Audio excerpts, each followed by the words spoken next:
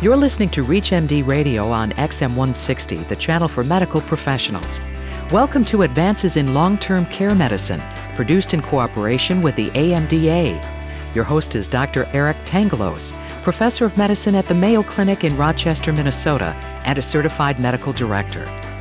What should physicians consider when first meeting a patient's family? Are there any good ground rules to keep in mind?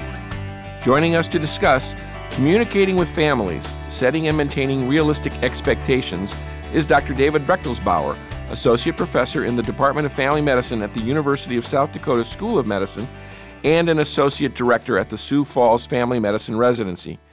David, welcome. Thank you, Eric. We're going to talk about a topic that comes up all of the time for our long-term care physicians, meeting the family the first time. Meeting the family the first time can be a scary situation. You never know what you're getting into. A few people are comfortable or have known the family beforehand, which helps immensely. I think the more one has experience in the long-term care setting and the more comfortable one becomes, the harder it is to remember what a scary, unexpected experience this is for family members. And the first thing I think to do is to keep that in mind, that what seems routine to you is probably something they never expected to be facing. The second thing is to know as much about the patient's problems, and the family as you can. Sometimes that's not very much, but getting to know as many details as you can is part of the homework you have to do to get prepared. The third thing is to find out what they know or think they know before you explain what you know. Ask what they've been told. It's always interesting what they heard, what happened at the hospital, or what was told to them. And I think it's fair to ask follow-up questions about what they understand about what they told, and then ultimately how they feel about what they've been told. That will give you a basis to proceed. What information do you usually have available to you before you see the patient at the nursing home? Ideally, we would have a discharge summary that would include what happened in the hospitalization and what the expectations were in the next setting of care. Too often, we only have a statement from the family that they told us that Medicare would pay for 100 days, and that's all they heard or all they were told, probably the former. At times, before I go to meet the family, I will try to call the discharging physician or the social worker or the case manager to get a little better idea how it went in the hospital, what the impression is, what the family knows and is expecting. If absolutely you can't get that information, you just have to kind of go in cold, and the questions that we mentioned previously about what they've been told, what they understand, is what you have to go on. But hopefully you have time to do a little homework and chase down the information from the hospital setting. Any other comments about physician homework in preparing for that first visit? Most of our patients are coming from an acute care facility, and talking to the docs, getting the records is important. The other thing, in terms of getting what the family understood, it's important when you have that family meeting to not talk first. In fact, talk to the family member who's the least empowered. That might mean the least educated. That may be the one that's not physically present but on the speakerphone, but most out of the loop, and get that person to talk first. If the dominant person in the family talks first, you won't really know what the other family members are thinking. And then have the care team talk last. The initial round of conversation very much should be a case where set the ground rules that everybody's going to have their say, because I want to know what you guys are thinking and what you know and what you're feeling, but no interruptions till we go around the room once to see where people are. That sounds as if it would be inefficient, but I've been surprised a number of times with families, by the time the third or fourth family member is speaking, they pause a minute and they say, well, I don't have a lot to add, I agree with Bob and Mary, or whatever.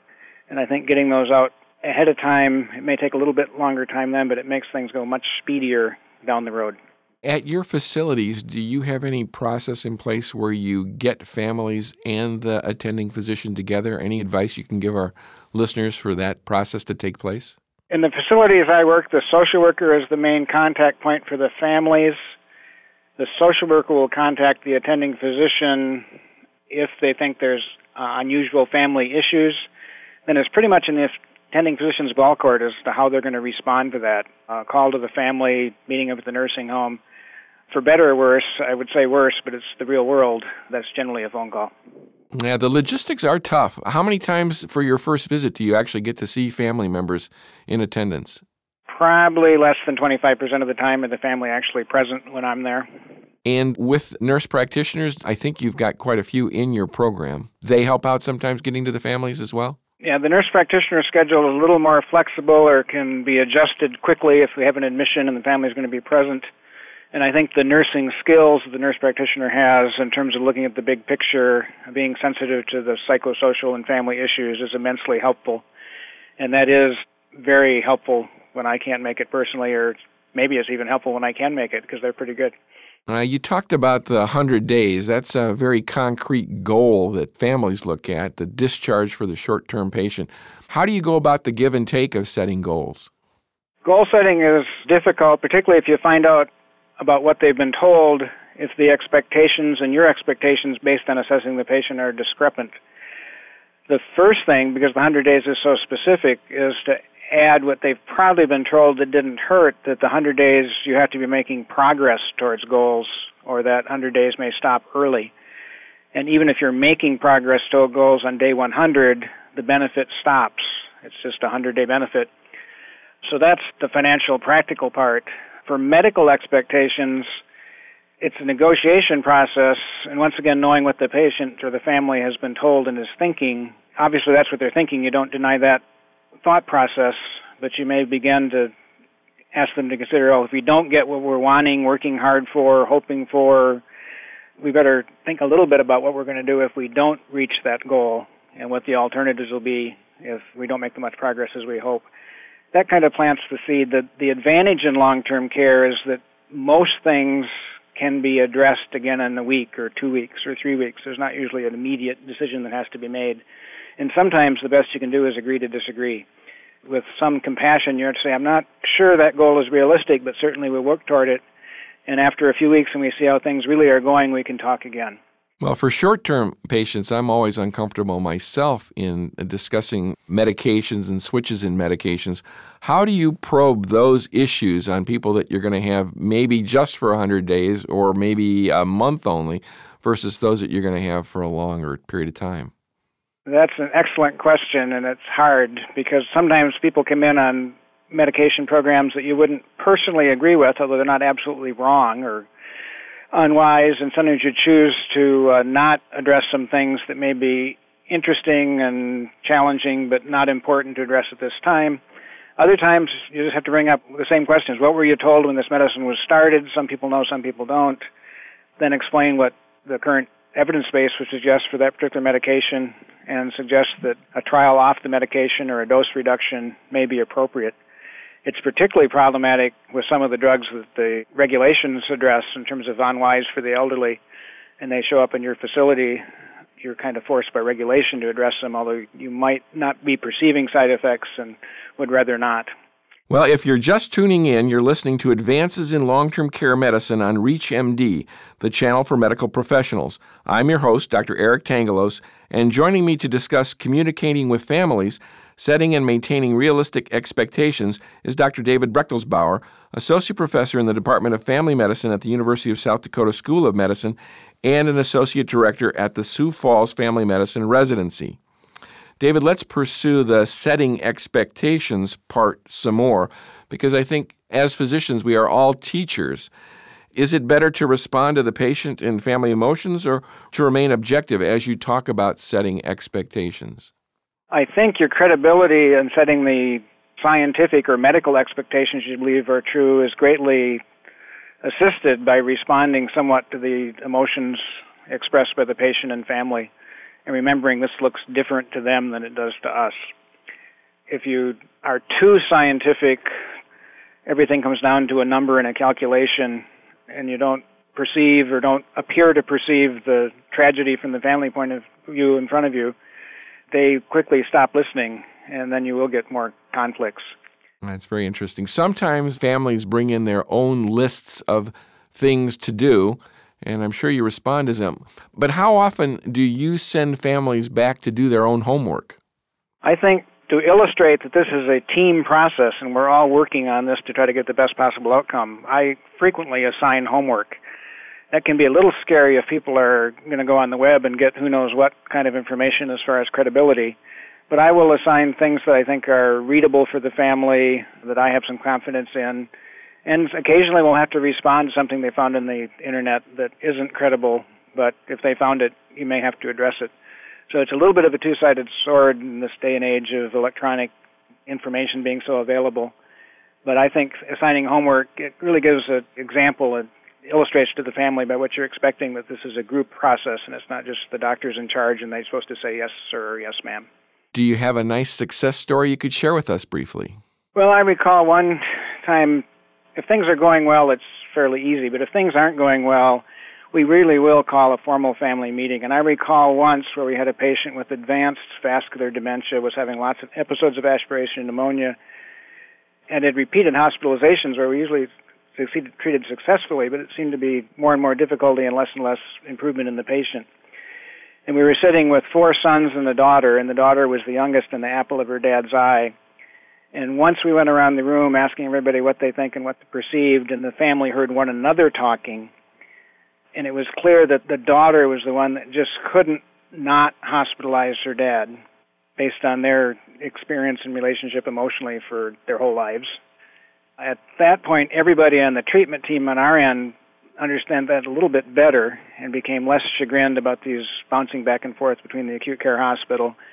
We continued that do hospitalize order for a while, but having had that meeting, I think it was 2 months later, there was a change in goals of care and care plan, and don't hospitalize without contacting family first in case there'd be something we did want to hospitalize about.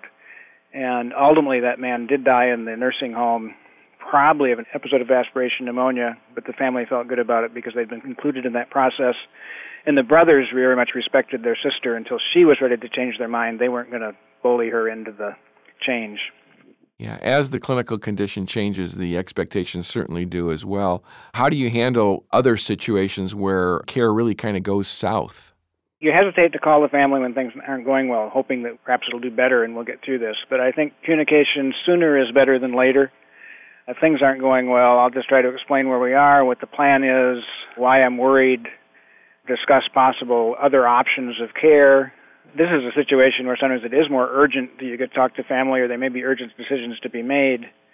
And if you say your initial plan and then say, we're going to get back to you, it may be 6 hours or first thing in the morning, again, we repeat labs or whatever, but keep them in the loop so they're understanding that how things might change very quickly and can readdress things as they arise.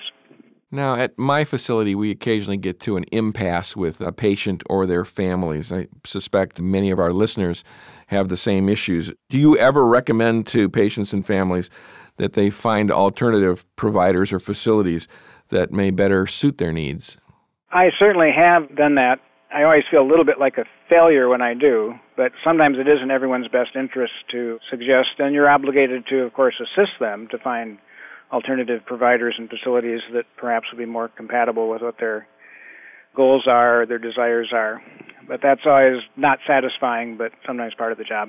You teach in the medical school. Do you get the opportunity to take students out to the nursing home and show them this approach? We have students and residents with us in the nursing home almost all the time we're there. Another opportunity we have here that's fairly unique is we have an end-of-life course that is taught by faculty from the nursing school, the medical school, social work faculty, clinical pastoral education, and we have a seminary here faculty, and pharmacy faculty. So we have those students together and those faculties together for a 5-week, every Tuesday afternoon course, seeing hospice or palliative care patients in teams and then discussing in small groups. Frankly, it's the most exciting teaching I do with that multidisciplinary student body and faculty. Do you have any other comments or suggestions for our listeners today as we wind down? I think the hesitation is that talking with families is going to take too much time. I think if you invest the time up front, ultimately you'll save time and you'll have happier patients, happier families, and you'll feel more fulfilled professionally. I think I have to agree. We teach the same way, that if you let everybody have their opportunity to speak, it actually takes less time than if you start to interrupt them. Exactly. Dr. Brechtelsbauer, thank you very much for being our guest this week on Advances in Long-Term Care Medicine. Thank you. I was glad to participate. You've been listening to Advances in Long-Term Care Medicine on ReachMD Radio on XM 160, the channel for medical professionals. Advances in Long-Term Care Medicine is produced in cooperation with the AMDA. For more information about this or any other show, please visit ReachMD.com, which features on-demand podcasts of all of our programming.